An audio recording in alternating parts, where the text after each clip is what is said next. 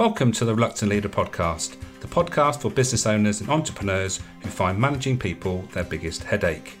I'm your host, Mark Terrell, and in each episode I'll be delving into a topic to help you lead your team with confidence. If you've not already done so, head over to the reluctantleader.academy website to download your free guide and checklist, where you'll also find all the previous episodes of the podcast. If you have a topic you'd like me to cover in future episodes, don't hesitate to get in touch.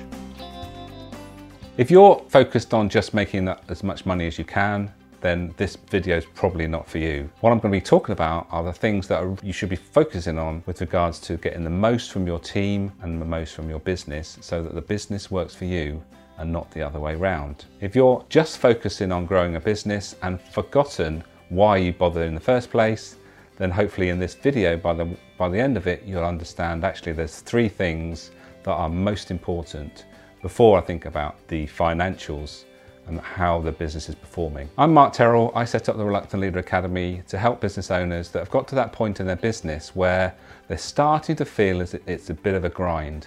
They're not really in touch with why they started their business or why they joined the business. And this is the point where we've got to get in touch with the three things I'm going to cover in a minute. But before I do that, I just wanted to tell you where I've come from, why I'm doing what I do. I started or joined a family retail business straight from school, worked in that business for 30 years, helped to grow it to the point that it was sold. It was bought by a national retailer. So I know what it's like. I've done it, run lots of a business with lots of employees, and I know how it feels. And when I say how it feels, I know that you just get lost in it and get drowned by the business. So one of the things I want you to be aware of is that can easily happen if you don't stay in touch with the things that the business was set up to do. And when I say the things that are set up to do, these are the three things that we need to be thinking about when it comes to getting the best from our business. Number one, I want you to think about what is the problem that your business solves? What's the big idea? What is it that ultimately you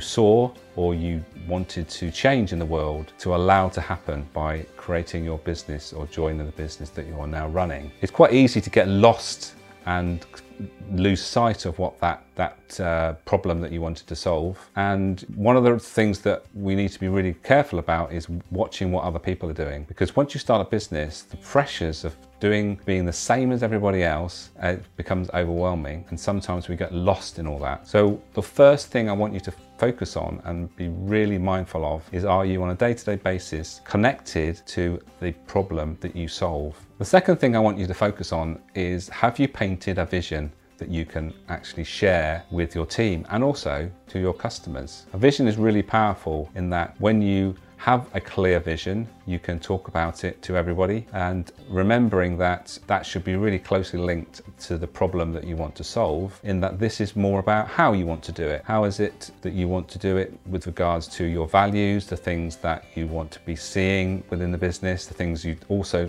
don't want to be seeing happening in your business. We tend to be inspired by two things. We are either inspired by people that do things in a particular way that we like, which means that we want to do it like them, or we get inspired by someone who does things particularly badly that we want to emulate in the opposite way. In other words, we want to do things that are in opposition to what they do and do it our way. And that's quite common, and that's a strong drive to start a business with regard to that. So the second thing I want you to focus on is your vision still as clear as it used to be, and does everyone in your business know about it? And the third thing I want you to focus on is, where do you fit in? Now, when you started your business, you probably thought that you were the technical expert, the person that knew all about solving this problem. You were inspired to do it, you saw something and realized, actually, I can make a difference here and start a business because I have some technical know-how. Now, that technical know-how will serve you for some time, but it won't always serve you going forward, especially if your business is growing and you are growing a team around you. That's when we need to start thinking about, well, how is our role developing and what role do we want for ourselves? So the next thing I want you to think about is your job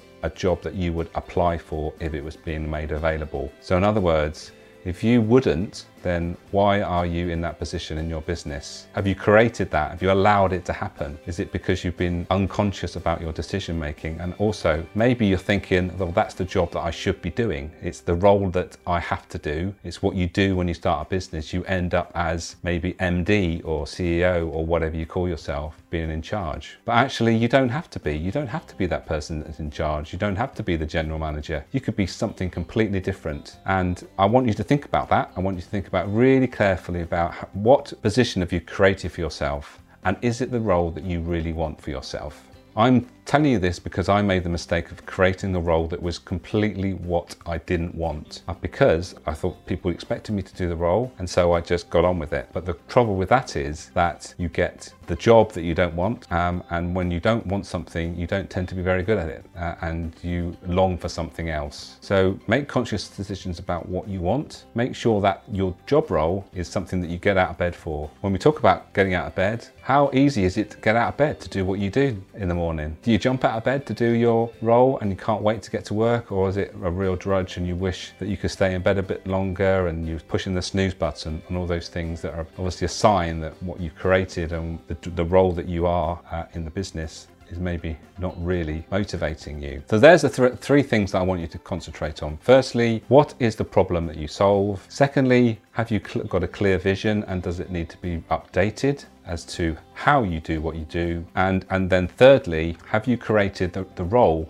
that's right for you? Would you apply for the job that you have and you are doing right now? What I've been talking about in this video has made you think a bit. I want you to think about maybe you should check in with what's important to you. What gets you out of bed in the morning? I've created a course called How to Stay Energized at Work, which is ideal for business owners. Think about those elements around what you do, how you do it, and most importantly, why you do it. The why is what gets us out of bed in the morning, and focusing on that is number one. So if that interests you, there'll be a link on this video where you can take the How to Stay Energized at Work course. And if there's anything else that's cropped up in this video that you'd like to talk about with me, please don't hesitate to get in touch. Thank you for listening. If you've enjoyed the episode, please leave a review on your chosen platform and share on social media. And don't forget to download your free guide and checklist from the reluctantleader.academy website. Leadership is a choice. When you understand the right mindset, know the process to follow, and the key skills to use at the right time, you'll be on track to leave a lasting legacy. Until next time, be the best you can be and the inspiration for others to follow.